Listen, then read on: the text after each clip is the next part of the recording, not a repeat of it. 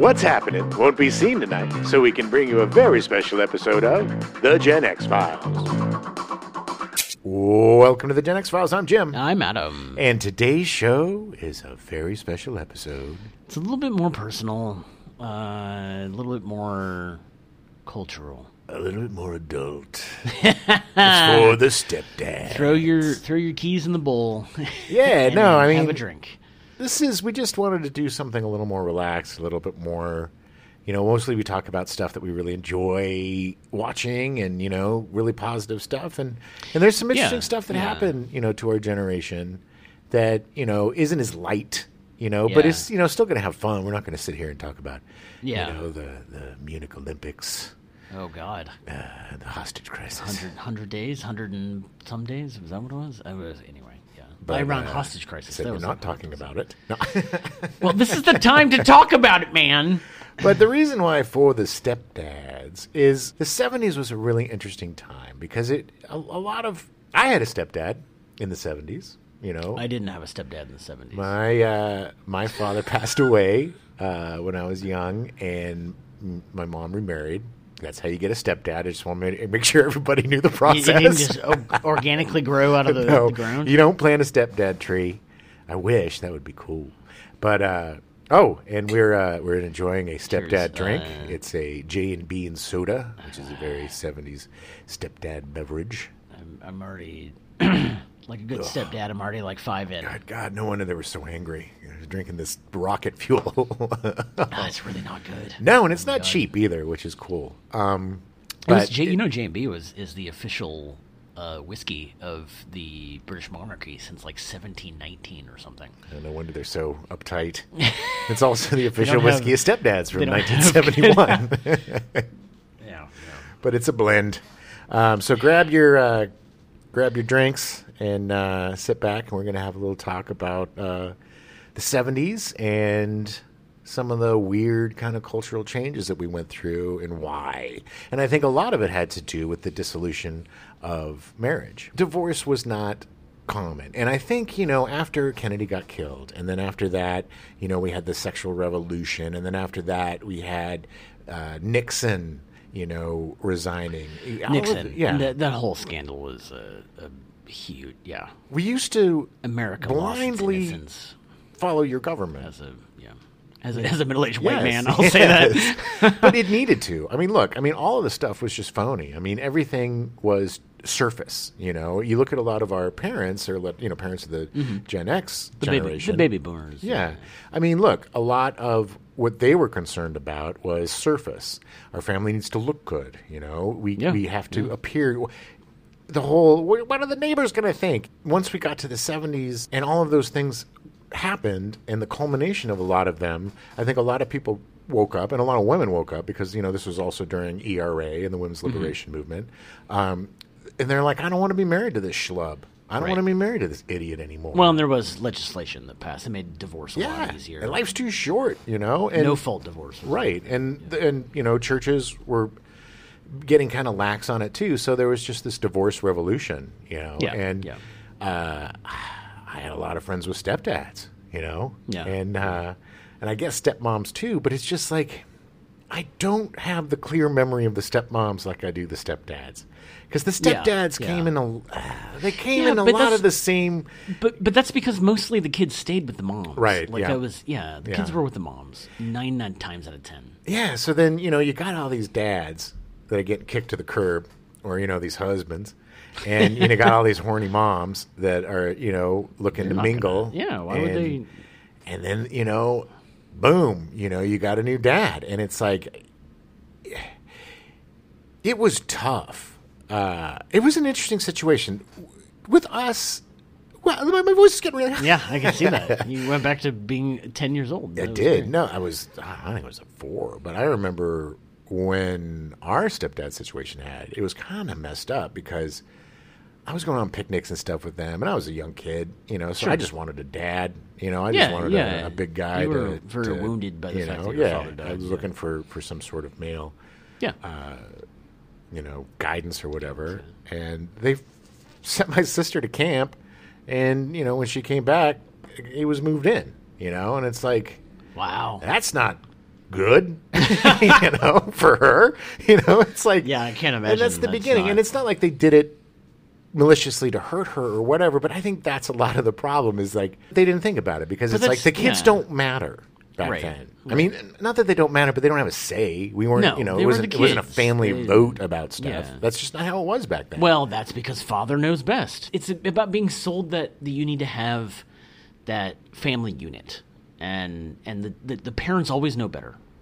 Yeah, I just also, it's also got to be tough coming into a family with kids, and the whole discipline. Like, back then it was just like, he's in, discipline going, the whole, you're not my dad, that didn't fly. It's like.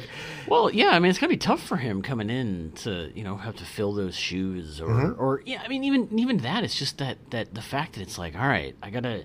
And I think we were his first stepkids. He had a whole gaggle of his own kids from other marriages. But gaggle is not a word you want to use but with children. I think we might have been his first stepkids. And then he also ended up adopting us. But, it was a whole different dynamic, right? And so, we rebelled. We got in trouble because we weren't happy. You know what I mean? Sure. The kids were acting out. The parents didn't give a crap because they just wanted to get drunk and do what they – not my parents, but, I'm being in general. There was this whole kind of – not a breakdown of the familial unit, but a reimagining of it, which came with its own roadblocks and its own, difficult situations. Yeah.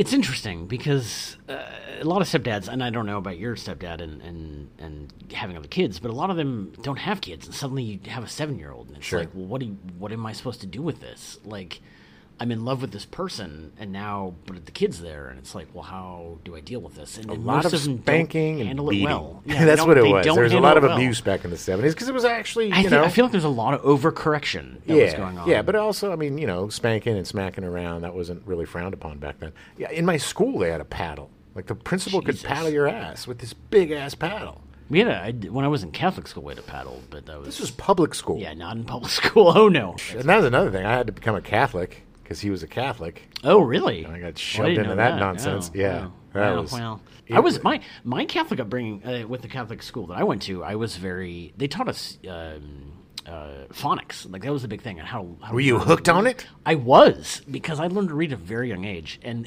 I have better comprehension now because of the phonics stuff. Sure. And it wasn't something they were doing in the public school. Mm-hmm. But the second my parents asked me if I wanted to go to public school, I was like, yeah. I mean, I was an altar boy. I was a lectern. I was, Oh, I was an altar boy. I was never a lectern. Oh man, I loved reading in church. But you have an audience. That's exactly. It's a captive I audience. Care what give me whatever. I'll read it as long as I can make do my little jokes on me. Do my voices.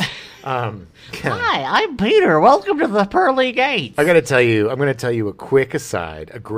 This is one of my favorite stories about my stepdad. All right. And when I used to read in church, we used to, I guess it was like we were doing a rehearsal for some big mass. It was like the East, it was one of the big ones, Easter, Christmas, one of the biggies. And I was reading, and I hadn't seen the scripture or the reading. I don't know. I don't even remember what you call it. But it was a dry read. Okay, I was 8 or 7. I was really young when I would read in church, and I remember Sister Ann, who was the meanest, just most physically and mentally abusive nun I have ever encountered. The most unhappy person. Unhappy person. Yeah. So Sister Ann was this horrible person. And I get up on the altar. There's a bunch of people in there. The old man's there. And she hands me this card. And it's scripture. So it's like Ecclesiastes and all these $10 words, and you're, so I'm kind of stumbling through it because it's a dry read and I'm young, and I make a couple mistakes and I'm nervous because there's other people and it's the first time I've ever done it, and she's hovering over me like a carrion bird waiting for me to, and then she just lays into me. You sinned in the eyes of God, and how dare you take them, and just screeching at me. And I'm just like, oh God, don't cry. My face is in a thing where your face is getting super hot, and you can feel the tears going, but you're just like, I don't want to give her the satisfaction, but you just are just so embarrassed, and it was just horrifying. And she's just like, go sit your butt down, and think about what you blah, blah, blah. So I go head down, just like, it was the longest walk, too, back to the pew. Yeah. Everybody's eyes on me, just, that hot, embarrassed feeling of where you just want to crawl into a hole.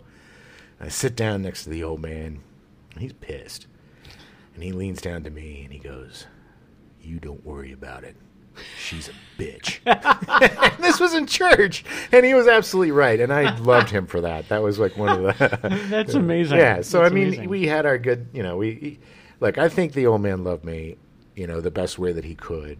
Sure. And I think the one good thing about our generation that I don't think the generation... that definitely he didn't have, because I know that a lot of his problems stem from... He didn't have a father. His father died when he was young. Oh, really? He was a forestry guy, and he was killed working. And he was raised by a very overbearing and cruel mother and an extremely cruel and abusive sister. Oh, wow. And he was a miserable man, and he didn't know how to deal with that. Right. And he didn't have the skills to deal with that. They didn't go to therapy back then or introspection or whatever. He wanted to be John Wayne, Yeah, You repress it, you drink it away, and you beat it out of your kids. No, because it's not how you're supposed to be. Exactly. So, understanding where he came from, then he's not a monster. He's just a man. Yeah. And then you can be friends with a man. You can forgive a man, Right. And I think, that's one of the greatest things about our generation is I think we have empathy, and we did forgive our parents. You know what I mean? I think we could see them as human beings and not as, and I think that once you start seeing your folks as a human being or your stepdad, whatever it is, then they're not the monsters. Then you take the power away, and then you can understand where all this crap came from. And it doesn't excuse it. Doesn't make it okay. No. It doesn't always, and it doesn't make all the residual effects go away. Yeah. You can forgive, but, it's like you can't forget, It's just, it's in you, especially if you're a kid, there's just things that are in you that you can, you can be aware of them, and you can control them, you can watch them and stuff, but they're always going to be there. But I think, I see my peers who are parents, and they're much better parents, Right. No offense to our parents, but it's just in terms of accepting who the kids are, being supportive of what the kids do, not just shut up and do what your dad says, or Yeah. I think each generation's getting better, right? Yeah. And I think everybody complains about the millennials and and the kids today and whatever, and it's they're always going to be different. They're always going to be a little weird, but there's no reason. Yeah, but these are sweet kids. I think these kids are going to do a good job. And I think they have good parents. And I think we kind of went through the ringer to get to where we are today, right? I think we kind of went through the shit. I mean, I think there's still a long way to go with a lot of people, but of course, definitely. But definitely, I mean, I think I was pretty lucky. My parents were pretty good about that. They were very much about being supportive and allowing me to screw up and then being supportive there, and it was good. I mean, it made me very independent. It made me very aware of who I am, and in the fact that my brother has amazing kids, and between him and my sister-in-law, and it was interesting. I'm really curious to see where they go. I mean, they're young. They're 12 and younger. So, I mean, but I'm really curious to see where we go as a generation or as a country with that generation of them coming up, knowing that they're hyper aware of the fact that, things were screwed up and we got to make things better. Yeah, no, I mean, annoyingly so. But that's how it has to be, Got to swing that pendulum back, man. Yeah, definitely. And look, my mom was extremely supportive, and she was supportive of me acting and making movies and all sorts of stuff. And but there was a realism too of them. They grew up after the Depression, and they grew up, during World War II, and after World War II. It was a very, they grew up having to conserve things, and it's and be patriotic, with World War II. I mean, they're a very patriotic generation. It's yeah, of course they are. Yeah, they're still of believe your government, trust in your government, trust in the, Well, they're not going to do anything wrong. Yeah, to a certain degree. But I Nixon changed all that. JFK dying changed all that. Sure, Like, Vietnam changed all that. It was Summer of Love, It was a huge... the civil rights movement, the Stonewall. It's like these events that were happening concurrently were unavoidable, and you couldn't ignore them. Right, but I guess what I'm trying to get at is that I feel like there's a lot of baby boomers now that don't trust the government because of that stuff that happened and sure, and how the government lied and like. Well, the JFK conspiracy set off a lot of people in a really bad direction. Yeah, well, but it's not even Nixon and Watergate. Like, it totally. I mean, I don't know. I want to say that I think that that's the reason now that like we have these extreme conservatives, but like the fact is that they were able to build off of the sentiment that the government doesn't work. Sure. I think, honestly, though, the extreme conservative comes from a place of white fragility. Yes, 100%. Where rights are being taken away because other people are getting rights. The poor white people are the victims. It's distrust in, I mean, I don't know. We've become so tribal these days. It never used to be. I mean, my great uncle was Speaker of the House. Yeah. Sam Rayburn. And, from Texas. From Texas. I got to visit his museum, and when they found out I was his great nephew. Is that it's in Texas somewhere? Mm-hmm. In Austin? No, I've never been to Austin. The only place I've never been in Texas is the one place that's like that I'd probably enjoy. For you to go, yeah. But they were so cool at his museum, and they treated me. I was like the one time I got like treated like royalty. I think I'm his only last male living relative. Yeah. But they took me to like the secret places in the museum where all of his bondage gear was. No, wow. Where he. But the cool thing was they had this picture from his funeral, and my dad was one of the pallbearers. Oh, wow. And they didn't just Xerox it; they made an actual print of the picture photo. And sent it to me. Oh, wow.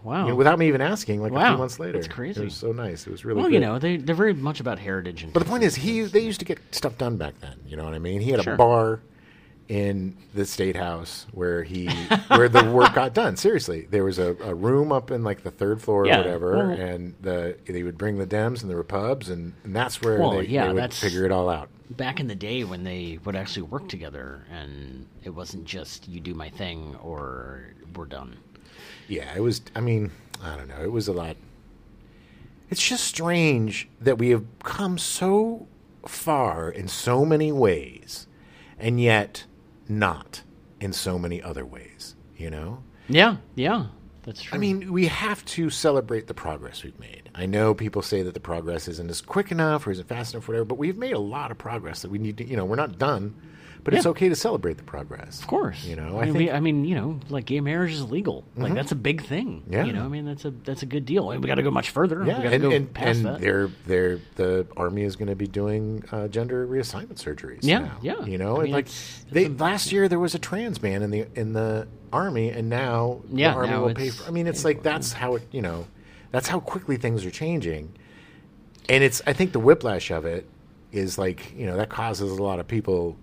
Oh yeah, you dig your heels to lose their mind and want to not, and then it just becomes about keywords and it's just feelings and.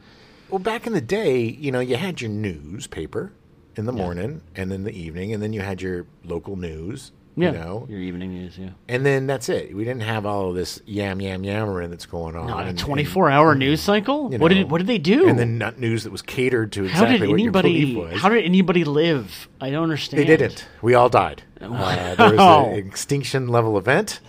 An now here we are. Yeah. No, it's just so strange to see because Gen X is coming into power kind of now. We're at that age of the 50. We're in the 50s and 40s. Yeah. And, we're becoming the adults. Yeah. You're eventually going to take the reins. No, it'll skip us because we don't want it. No, it won't. There will definitely be some Gen Xers in there. Oh, yeah. Maybe. It'll be the good ones, though. It'll be the ones that really should be doing it and not just the ones that are taking advantage. Well, let's hope so. But it's just weird because I don't, it just doesn't. I just still feel like a kid, you know what I mean? And it just seems so weird to be the adult, and I think a lot of it too is because I never got married or had kids. I wonder why. After Oh, I know why, Jim. no, because I don't know why. I'm unlovable. Wow, that is so true. Jesus, I can't even begin to say how unlovable you are. No, but I mean, I think having my dad die at an early age made me wary of having children. Yeah. I don't want to, I was always, having that also that, sort of Damocles over my head thinking that I was going to die at a young age. Right. It ain't fair to have, it's all selfish BS for me to not do any of that stuff. It's just really funny when we I know. But at the same time, it's not. Like, do you, I personally am never going to have kids, but because I know I'm a selfish person. Mm-hmm. I want to do things I want to do. Yeah. And adding in that third party, not going to do it for me. No, but I think the sad thing kind of is you'd be a good dad. I think I'd be a good dad. And I think a lot of good dads aren't going to be dads because they just, Well, that's why I got my brother, and he's got great kids. Yeah. He's a good dad. The 70s had a lot of weird sex stuff. What kind of weird sex stuff, Jim? What kind of weird sex so stuff? here we go. We're coming off of the summer of love. People were like, all the teens are doing it in the dirt, at Woodstock, and the Monterey So Pop muddy. Festival, and Muddy. So these '60s flower kids, they're growing up a bit, they're getting married, but they still got their freak, they're not ready to let that go. So it gave way to this weird suburban sex culture where, you'd have these parties where people would come and they'd put their keys in a bowl. And then at the end of the night, the wives would pick out the keys, and whoever car they got, that's who they'd go home with. Do you know of anybody that actually attended a key party? I can't say to them. But because that person picked their own keys. Oh, that's sad. Or is it? I don't know. I don't know. It just seems weird. It seems like it would be... the way I see... they did portray that in that movie, The Ice Storm. Yeah. It's been portrayed in films. And Was that Ang Lee? yes. Ang Lee. Yeah. I would think that the peer pressure, it would just be kind of creepy. They're probably smoking a little dope, What? One of the guys got some grass off of his teenage stepson. And it would be the worst grass Oh, ever. yeah. But It'd they'd be smoke terrible. that grass, and they'd drink their J&Bs and have a little, have some cheese fondue and maybe a little chocolate fondue for dessert. So key party. Mm-hmm. They hang out. They get to know each other. Nobody knows who they're going home with till the end, right? Right. So you take the keys, and suddenly you're going home with Bill. Sure. You go home with Bill. Yeah. You have sex with Bill. Okay. Does he then drive you home? Well, usually they're in the same neighborhood. So it's just like... So it's just... Which makes it even worse. They do the walk of shame. Yes, because, house. let's say you do the key party in your neighborhood, and you do bring Bill home, and... No, you go to Bill's house. Or you go to Bill's house, and, Bill's wife is with, Ronnie, and Ronnie's got a bigger wiener, and then it's like, you gotta, see everybody at the block bigger party. Wiener. Okay. And it's just gotta be really awkward, It's like, anytime you have one of those weird... druggy, sexy nights. Yeah, you never want to see those people again. But that's my thought. Is that I guess I just don't understand key parties to the point of if you're going to do that stuff, then just be like, hey, there's a room over there. Just go fuck in the room. It's the anticipation, baby. It's all part of the ritual. Ugh. You don't have any sort of imagination. I'd rather baby. be at the friend's house and have sex with somebody there and then leave. That's an and then affair. go home. Let's call it an affair. No, it's at a party. It's at a party where everybody's watching. So it's not an affair. So you want to, you don't want to go to a key party. You want to go to a party where everybody's watching you have sex. I want to go to a watch me orgy. That's. I'm not going. I'm just kidding. I don't want to do that. But I've been to a couple of those, and not watch me, but a couple of those in LA here. It's been weird. Sure. But you didn't do it with your wife. And your kids are at home with the babysitter. Yeah, no. I just remember there were always these weird little adventures that would happen at the house that were very confusing to a young child. This is interesting now. There was a time where, and I'm pretty okay. There was a time where I think my mom and my stepdad smoked some weed, and my stepdad was in the shower the entire time, thinking he was going to die. Oh, And my I've mom been there. I've been there. pulled this giant sunflower out of the ground and was laughing hysterically, and walked into where Ray was and was like, "I got you a flower," and thought it was the funniest thing in the world. And like, I kind of remember this stuff. There was like this weird, like there was this one time when there was this explosion across the street, and the old man brought a guy in that was like burnt or something. What? Yeah, there was all this weird stuff. Is there some random explosion across the street? Something, yeah. And there's like all these weird flashes, like you remember when you were a little kid and you always had to know what was going on, right? Your parents had friends over, and you're like in your jammies at the top of the stairs, trying to sneak a peek. They know you're there, they're there, and then they're finally like, "Go to bed, Adam," and you're like, "Whoa," and you run to bed. but you always want to see, what are those adults doing? Drinking mostly. I does not my upbringing at all. My parents hung out with their friends Jerry and Jan, and they would just literally play cards. And that was it. Well, my parents didn't drink when I was growing up. So. When we moved to Escondido, things got different. But when we were in San Diego and La Jolla, it just seemed like it was, because it was like mid-'70s. Yeah. Oh, yeah. I just think about it, like the many different lives. Yeah, well, of course. That people leave. Yeah, I mean, that's the whole thing, is that it's not. I mean, once you have kids, you don't have to. Your life doesn't have to be over. You can still do stuff. You can still, have a good time. You can still be your own person. Well, parenting was really different in the 70s because you would just in the morning be like, especially if it was the summer. Yeah. You open the door, kid leaves. Yeah, gone all day. Outside. It's daylight. Go outside. Go to the door. Jam, come home. Oh, it's my mom's calling. It's time for dinner. Gotta go home. Yeah. They didn't know what we did. Nobody asked any questions. Nobody told any tales. Yeah. But all we were doing was building forts. As long as I was home by dinner, that's all my parents cared about. Yeah. I mean, like so many kids just broke their arms and shit, and we'd have to like carry them to their parents' house. Yeah. It was just like, but it was no panics or anything. Just like, no ambulance. It was just like, okay. That's my in sixth grade when I went to a public school. I ended up getting into, of course, because I was the weird Catholic kid. Like, got into a couple fights and went to some kid's house, and we got into a fight, and there were like 20 kids watching, and it was just ridiculous. And then I ran home, and I got home with like 10 minutes to spare, and sat down at the dinner table, and I was like, "Hey, Dad, got into a fight," and he was like, "And you made it home on time." I was like, "Yep."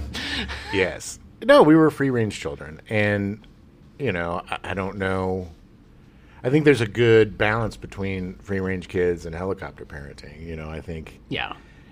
I think maybe we had a little too much freedom, but then again, I don't know, man. I think, we were able to be alone, you know what I mean? We were able to do our own thing. Well, it fomented independence. If like you're out and like you don't have a parental figure around, then it's like you got to figure out how to fix this. Well, sure, but also both parents work, so you come home from school, right. You make your own snack, you do your homework. You're responsible for your own time and your own thing. And it's you're the latchkey kid. You got to get your crap done, before somebody gets home. My folks went out to dinner all the time, and then I got sick of going to dinner with them because they just sit there and talk shop. There's nothing more boring for a 7-year-old than hearing about, mortgage prices and, remodels and whatever, So they stopped, I think, right about 8, maybe I stopped having a babysitter. I just took care of myself. And they'd bring me home something from Carl's Jr. and I'd plop in front of Happy Days and, there you go. Oh, the old babysitter. Yeah. I get it. I mean, they're busy people. They were busy people. They had to take care of the business. I did. It was crazy, some of the stuff that I was. I remember like having some neighborhood kids that were just like, yeah, like we had to ride like a bike like a mile this way, and there's like this dirt track, and you'd go ride on this dirt track, and it was like, no, it was actually the kids that were 3 years older than you, who, granted, they were only 3 years older, but they looked like they were like 40. Yeah, sure. It was exactly. Like, it was like, no, there's theirs, and they would just throw rocks at you until you left. And Right. like, yeah, there were turf wars. yeah, it was crazy. You just do jumps, and we just like find these jumps, and we just take our bikes and jump off cliffs into many like dirt jumps. dunes, and somebody to eventually we'd do it until somebody got hurt. And we'd have to take them back to some place. That was all basically fun and it. games It was till somebody like gets hurt. we'll do something stupid Yeah.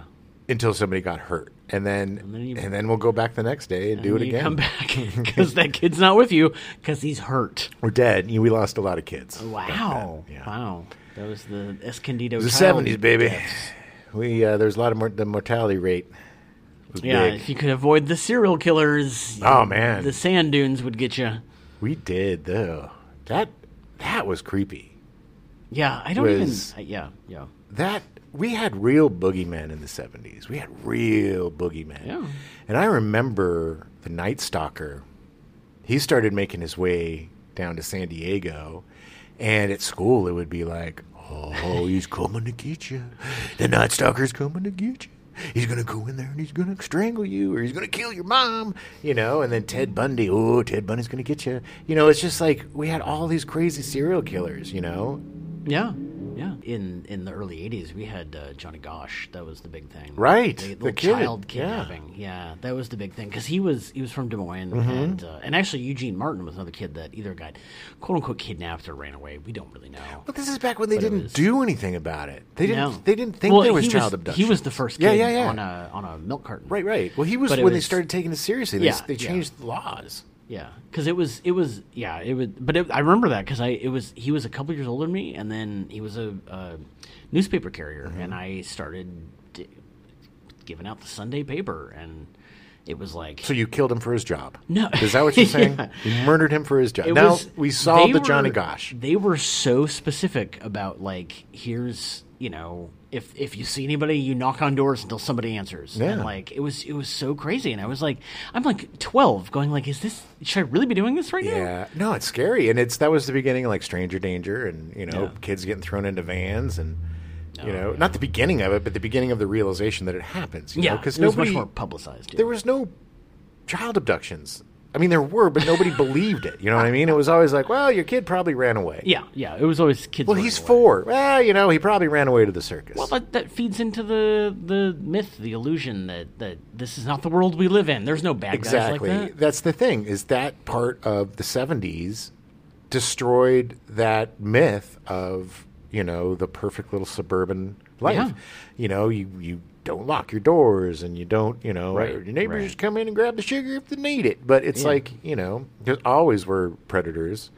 It's just that they just got more public. yeah, well, yes, and they had more press, Yeah. and I think that also fueled, it was a self-feeding monster, which is the press made it more, it probably brought out more killers. Right. They're looking for press. You know what I mean? Right. It's like, right. yeah, Yeah.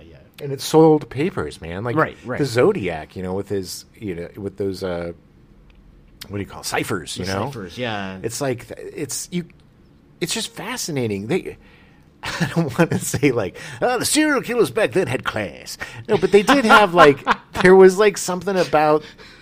There was always some weird little hook, There was like, Yeah. Bundy was the co-ed killer. He was the handsome guy that, like, because it sold papers. exactly, It made exactly. People watch. I And mean, John that Wayne was- Gacy was the killer clown. He was a clown. He hung out with kids, but then he murdered them. Well, he hired them and murdered them. Yeah.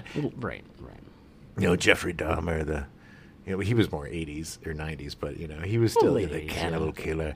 They all had these, like, they were like super villains, you know what I mean? They were like what we had Yeah. is like these, they were the OG boogeymen, it was like the, I remember, it was like, we just fueled that as kids back then. Like we had this vacant lot at the end of our, our street, and we were all like, yeah, well, Bigfoot lives there. And we all believed it. And we would be like, yeah, Bigfoot's in there, and let's go find him. And In Escondido? Yes. Yes. Because Bigfoot was huge back then. That was back when, like, you know, they had the In Search of Bigfoot movies and, like, and all that footage of the, you know, Bigfoot. I want to see a movie where Bigfoot lives in Escondido. It's called Harry and the Hendersons. But, oh my God, it is. Yeah, but it was based on my childhood. No, but we literally, you know. Was your stepdad John Lithgow? I wish. No, he was the Bigfoot. No, but yeah, I mean, we would make up that kind of crap because it was like, you know, it was more exciting. To live with like the danger. You know, it's like it's the same reason why like, you know, monster movies and everything, and you know, and I think especially for me, you know, I always was macabre because of, you know, being so aware of death and whatever, that I, you know, anything that was like scary or whatever, I was just totally drawn to it. Or, you know, and it was like a way for us to be like tough kids. Like, I'm going to, you know, be like, well, I'm going to go in alone. If I don't come back, Mary, Bigfoot got me. It's like going to the Neibold house. And, take my ding-dongs. Hold on to my ding-dongs for me. Hostess treats, baby. Okay, all right. But that's how it was, you know. You go out, you dig for it, you look for Bigfoot. You really were a fat kid, weren't you? I fluctuated. No, but we were outside all the time. And your happy days and your but I also swam and ran and, you know, played outside. You know, there was a good balance. I wasn't technically the fat kid. I just was the one that was a little huskier than everybody else. Yeah, you know, I fluctuated. You know, it was always a thing, you know. I'm still fluctuating all the time. Yeah. Like that's not going to end anytime soon. Until finally my body goes, hey, guess what? Not going to lose anything anymore. Thanks. I just don't want to get one of those like egg bellies, you know, where like your belt cuts the middle you got that big old, it's like you have an egg as a body, you know, in the belly, and your belt's the middle of the egg. That was like old school, because that's where the waist should be, was up above the belly button. You wear it very high because that's where it's supposed to be worn, and it's comfortable because it's not, your belly is not cutting in. I just don't understand how you get that barrel belly. You don't see that on younger people. I had a science teacher in high school that had the biggest beer belly I've ever seen. He was a skinny man. Wow. Skinny man. He looked like he was like 8 months pregnant. Like, it was so bizarre. He probably had a problem. He probably did. He probably did. I don't know. That was the same class where we watched or that same year, where I watched a girl lose an eye by a penny because someone flicked it and it hit her right in the eye. She literally lost her eye. That's Iowa for you. Woo! Yeah, that was fun. He didn't even get suspended for that. Really? The kid didn't. Nothing. Oh, it was an accident. Yeah. It really wasn't. He was an asshole. But anyway, I think he's dead now. So. Oh, there you go. Good for him. He deserved it. Sorry. That just went down a weird rabbit hole. Sorry. What's so crazy is that, you know, all the panic and everybody being so scared of the serial killers and the cults and stuff of the 70s, that led to the satanic panic of the 80s. Right. You know, which was, man. Insane. Well, insane and also just so destructive. To so many lives. Yeah. Yes. You know, you had the beginnings of, you know, we had a decade of serial killers and cults and child abductions were becoming, you know, just like this, you know, Johnny Gosh, you know, it's like you have all of these things coming to light that probably had been happening before, but had never really been in the mainstream or on the news, right? Yeah. And that married with the fact that it's the beginning of like preschool. It's the beginning of daycare in the 80s. You know, there wasn't really daycare before then. People don't realize. And so, right. You know, people were had a lot of anxiety about dropping their kids off with strangers. Yeah. And so that's what led to the satanic panic, is that it was the distrust of all of these preschools, plus these kids, you know, coming out with the most outlandishly crazy things. Right. You know, they're being led on by the whole kids thing was say the darndest things. But it'd be like, yeah, and then the teacher came in and she ate the baby, and then she did. Well, I'm sorry, Timmy. She ate the baby? Yeah, she ate the baby. She ate it, and then opened her mouth, and I saw the baby. Oh. I saw the baby. It was in her mouth, right? And they're like, "Oh, okay." But it was literally like that. You know, it was like they would. I'm sorry. Why was there a panic then? That doesn't make any sense. because they wanted to close this shit down. Yeah, they wanted to end it. They wanted to get the kids back with the family. It's the same thing with like the Republicans now that are like they're against equal pay for women because they want women to stay home with the kids. It's all about subjugating women. I mean, it's the fear. It's fear. It's fear of Fear grew in the 70s. Oh my God! And it blossomed in the 80s. And then it flowered in the 90s. Took a good name in the 90s. Yeah, it's crazy. But if you look at the trajectory, it's completely. There's like a path to it. You know what I mean? It's like totally. I'm fascinated by mass hysteria. I'm fascinated by that kind of groupthink that happens.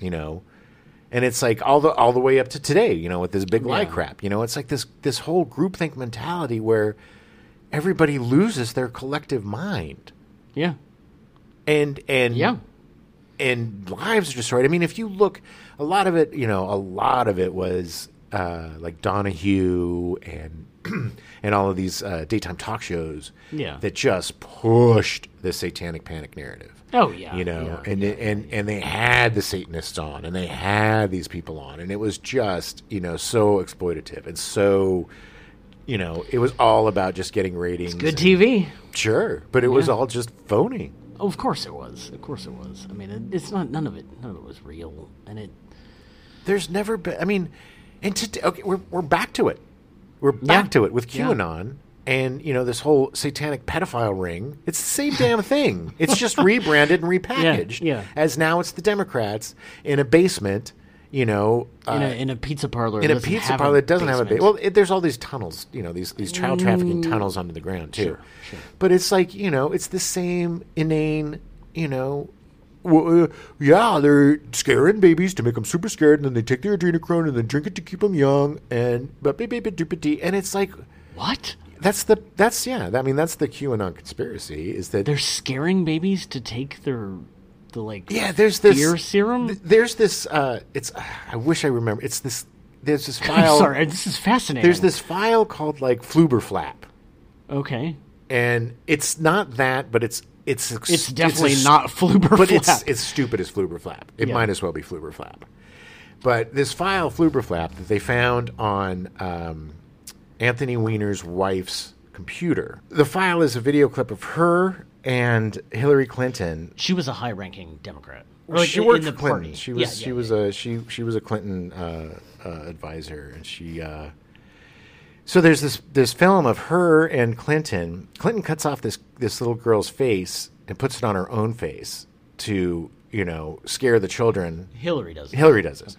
Okay. To scare the children because the fear, percolates the adrenochrome, and makes it. It makes you live forever? I don't know. Maybe. I'm not sure exactly. I think it keeps you young. I don't know. It doesn't seem to be working if Hillary Clinton's taking it and Bill Clinton. Is that what happened to Mitch McConnell's hand with the blackness? Yes. Yeah. He wasn't getting enough fear. Somebody started destroying his Horcruxes, I think. No, but that's... But have you seen this video of Hillary Clinton cutting off? No, because it doesn't exist. Oh, it's not real. Fluberflap or whatever it is. Yes, but it is. Yeah, Kat. She's like shocked too. I know. But this is the kind of stuff that people are saying is true. This is like de rigueur of QAnon. This is like. But they had to. That was the whole thing. They had to make up something crazy because the whole like Trump P tape. Right, but I mean, they had to make up something that was even more ridiculous. But this because then you don't believe it. Yeah. Well, look. I mean, that's pretty brilliant, to be honest. Yeah. Because if you don't take that seriously, which obviously you don't, no one's gonna. Hillary Clinton did not cut off the face of a child and put it on her own face to scare a child. You don't know. But that's going to make you then not believe the fact that Donald Trump peed on a bunch of Russian prostitutes in Barack Obama's bed that he slept in. Well, the actual story is that he paid the prostitutes to pee on the bed that that Barack Obama slept on. He didn't do the peeing. He just watched them pee. I am so sorry. Yeah. Look, let's make sure it's accurate. I don't want to cross any streams. No. So to speak. Oh my God. Can they cross streams? Is that a thing? Yes. Sexist. It's like Ghostbusters. You don't cross the streams, man. No, you don't. But But yeah, I think, it's the same kind of thing. You go from Satanic Panic to QAnon. Everybody's looking for a boogeyman. And and everybody's looking for but that's, I guess my point is, in the 70s, the boogeymen were boogeymen. In the 70s, the boogeymen were serial killers and child abductors. More clear of who the bad guys in the were. 80s, yeah. The 80s, the boogeymen were the Satanists, but the Satanists were your neighbors, right? That was the beginning of Adam is a Satanist. He eats children's feet. They're tasty with chocolate. I didn't mean to out you, by the way. Okay. Dip them in chocolate. And then we've come to, the entire Democratic Party and the entire left in Hollywood are all a bunch of child-eating monsters. That's not far off. I mean... No, it's really not. I'm kidding. That's metaphorically, but seriously, I mean, I think they're not literally child-eating monsters. But that's how it's grown. That's where we are, right? No, it's true. It's true, and it all really stems from the 70s, and the interesting fact that maybe perhaps the media was making these things more public, hiding the real villains, like Nixon. Which, granted, I mean, obviously he was outed and all that stuff. Yeah, they weren't hiding Nixon. No, but I'm saying is that he wasn't the only one doing illegal shit. No. I mean, I'm sure there's many people in the government that are doing much worse. Yeah. But we don't pay attention to it because we're paying attention to John Wayne Gacy and his clown child killing. Right. Yes. No, because it sells papers. Sensationalism always does. I mean, if it bleeds, it leads has been around ever since the 40s. It's not... Hearst wouldn't have literally started a war. Right. I mean, yellow journalism, all that shit, that sells papers, a expose on John Wayne Gacy, pulling 15 boys out of the crawl space of his house is a lot more interesting than, the Pentagon Papers and, the complexity of that, We don't have an enemy right now. We don't have Al-Qaeda. We don't have an external boogeyman. We don't have the Cold War. The thing that's most dangerous right now is domestic terrorism. They tried to make the Islamic terrorist the boogeyman, and that didn't really fly. No, it's right-wing terrorism. And when the biggest threat is coming from inside your house, Yeah, what do you do? Exactly. And you call your stepdad. You do, and he brings his guns. I'm always like, how did we get here, right? No, 100%. It is insane where we are. That's what I found fascinating about this series is that we're able to relate back to the things that we love or the things that scared us and find out why we're here now. Yeah. It started with your stepdad, and it ends with QAnon. Oh, my God. Because your stepdad's a member of QAnon. I think getting back to what we were talking about earlier about, being a surface generation or everything, if everything looks good, everything is good. Yeah, because it's easy when your neighbors don't come over unless they're invited or they knock. They don't just come in. They don't it's easy to hide those things. As long as you're not yelling, it's like keep it down because the neighbors will hear. I mean, don't you dare have an argument in the front yard. Oh no, don't you dare. And but also everybody played along back then too. Yeah. The kids played along, and then. Because of divorce, let's bring it back to that. A lot of ways, kids acted out. They didn't have as much discipline, or they didn't have that, that family unit, that security. Let's be honest. Yeah. I mean, divorce is super scary. It's like your parents are your gods. When you're a kid, you need structure. You need, and they're just it isn't there. I mean, and it wasn't that way for everybody. I mean, there were definitely divorced parents that took care of that and thought about that, but most people just didn't. No, but you can't. There's things you can't help. My father dying on my 3rd birthday. Yeah. Messed me up. Why did you kill him? Because look. I asked for a Fisher-Price. My birthday. I asked for a Fisher-Price, mower. With those those little, yeah. Got me an off-brand. Oh no, Swisher Swice. Was it Swisher Swice? And I just beat him to death with it because I was like, this is not what I asked for. Wow, I'm really sorry. That was dark and way too soon. Yeah, it was real dark. Yeah, it was way too soon. It was only 40-something years ago. Yeah. But no, seriously, you don't realize because kids. We didn't think about it back then. There wasn't really a lot of child psychology back then. Right. You didn't get your kid to a child therapist to deal with the problems. There wasn't safe spaces or any of this. And not that I'm mocking that or anything, but but there wasn't it was just get up, dust yourself off, and get to it, baby. Yeah, this is life. You Which, know, I mean, life isn't going to, which is a realistic way to look at it. You know, I mean, I think that's still the case for a lot of people. It's just a very different world. You know? Sure. I mean, it's much easier to be scared because it's just so much more information. I think there's more sensitivity these days to kids. You know? Yeah. I think, I definitely know that my peers that are parents are for the most part better parents than their parents. Yep. You know, Yeah, and not to say that our parents were bad parents. They just you either evolve or you don't. You know, it's like you either learn from the horrible things and you do the opposite, or you carry on the cycle. You know, and it's I think more people are given the tools to stop the cycle. Now, Agreed. Right? I think that's good. Yeah, it's a good way to put I don't it, think that our parents had the tools to stop it. I don't think they had No, definitely not. the wherewithal. I mean, like I said, like we were talking about, they came from these stoic World War II, Depression era. You just, we got to survive parents. And they were, I mean, seriously, like, you're raising your kid, and it's like, nothing I do can be as bad as the thing I just did over in Germany. Like, it's like I just stopped this whole bad thing. So, like, I think also because of the fact that things were tight back then because of depression. I think the parents, they did want to give their kids more than what they had, but I think it wasn't.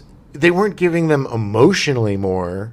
They were giving them materialistically more. Yes. Which was great. We loved our bikes, and we loved our Fisher Price mowers. Yeah, and our Planet of the Apes treehouse playsets. Yeah. But that was not a substitute for understanding or whatever. But it's also not their fault. It's like they did the best they could. And they did a good job. I mean, I think our generation turned out okay. Your mom did pretty good. I mean, my mom's great. Your parents are great. They're not perfect. Nobody's perfect. I think they did a pretty good job. I mean, I like who I am now. So I like who you are. Thanks. Now, not 20 minutes ago when I was making that awful joke. No, I hated you then. I hated you. But that's the thing. I think as you get older, you start to look at your parents as human beings, hopefully, and not as gods or these mythic creatures. And you see their humanity, and you can be like, okay, well, yeah, my mom was completely overwhelmed back then, so she did that, or my dad or my stepdad, lost his job or blip blip blip. So it's there's reasons behind it. Doesn't excuse bad behavior. No. But it also makes it easy to come to peace with it, because you don't have to take it personally, because they're not smacking you around because they hate you. They're smacking you around because they love you, and that's what they were taught. My dad was actually on an aircraft carrier during Vietnam when he met my mother. They were pen pals, and I was going to say, what was she doing? I know she was not on the ship, but when he came back, he wanted to start a family, so he got a job because he had to, and I really don't think that him and I really connected, like you were saying about being like looking at him as a person, like rather than just dad, until he was forced to retire and start his own business, and then it was like he blossomed, and it was like, oh my god, seeing him as a person rather than as my dad who hates working this construction crap. Somebody who's interested in their own life becomes interesting. And when a parent is just a job and cook and chauffeur, which unfortunately is what a lot of stepdads looked at it as. Yes. It was like, oh, well, I guess I gotta raise this 7-year-old now. Well, yeah, and a whole bunch of, you're not my dad. All I wanted to do was deal with your mom. Now I gotta deal with you. Yeah, it's a lot of responsibility, little snot-nosed kids, and a lot of them weren't up for it. No, they should not. There's a reason they didn't have kids. There's a reason why there was a lot of guys going out for cigarettes and just not coming back. He'll come back. He'll be back. Oh, he'll be back. It's only been 35 years. It's fine. Yeah, exactly. But or moms, moms can go out for cigarettes too and not come back. Let's be fair. Although I think more moms. This is gonna get really dark, but I think more moms had a tendency just to kill their children and then die. Wow. Yeah, that happened a lot. That happened a lot more than I think than them just leaving their families. You just don't hear about it as often of them just leaving because the maternal aspect of the kids and stuff. Although it did happen, of course. Yeah. I mean, a lot of time. I mean, I'm going to hazard a guess that more moms left their families than murdered their families in the 70s. I'm going to disagree. Okay. We're going to have to find the statistics on that. Disagree on that one. Because that's like Satan. I mean, this is what the news told me, Jim. Killer moms. I could just see the Jerry Springer. Killer moms. Killer moms. I would like to hope that mothers have more stronger maternal instincts. I would like to hope that mothers would have the instinct to murder their children I'm just saying it's not leave at all. Well, 70s moms just did. I got to tell you before we go, I'm going to tell you a really fun story about my mom. Okay. And the 70s. Yeah. And my sister. Oh, okay. So I don't know if you remember, all you youngins, you oldens, but there used to be this Hostess commercial where this mom would come out with this tray with like Twinkies and ding dongs and fruit pies, and she'd be like, "Hostess, anyone?" And the kids would be like, "Oh, Mom," and they'd run over and grab the thing. And my sister and I forced our mother to go get ding dongs, Twinkies, and pies, and put them on a tray. And recreate them. Yeah, and it was great, too, because in the commercial, she walks through this door, and we had, like, a door in the kitchen, and she did the whole damn thing. She walked through with the Hostess, anyone? Oh, and we were just like, oh, Mom. And it was just hilarious. And, I mean, that, to me, is just the epitome of who my mom is. Just the greatest. It was just like, I mean... That's good for her. Good for her. That is going. I mean, that's just playing along and being like that's being game. And I'm sure it was really fun. And my sister and I just got such a kick out of it. It was just so funny. That's so funny. So I wanted to, not all moms are killers. Some like to get their kids treats. Wow, man, God, you act somehow like I said that moms killed their kids. I don't understand. Oh. Well, I think this was a successful venture into what it was like in the 70s. Yeah. Confusing, rambling. It didn't really have a point. Like hanging out with a stepdad. Just a drunken mess. And I did manage to finish my drink, so I think we both did. Go freshen up. Well, yeah, that's a good time to say goodbye. Thanks for listening. We'll be back next week with something a little more traditional. But we'll be back again with a little something for the stepdads.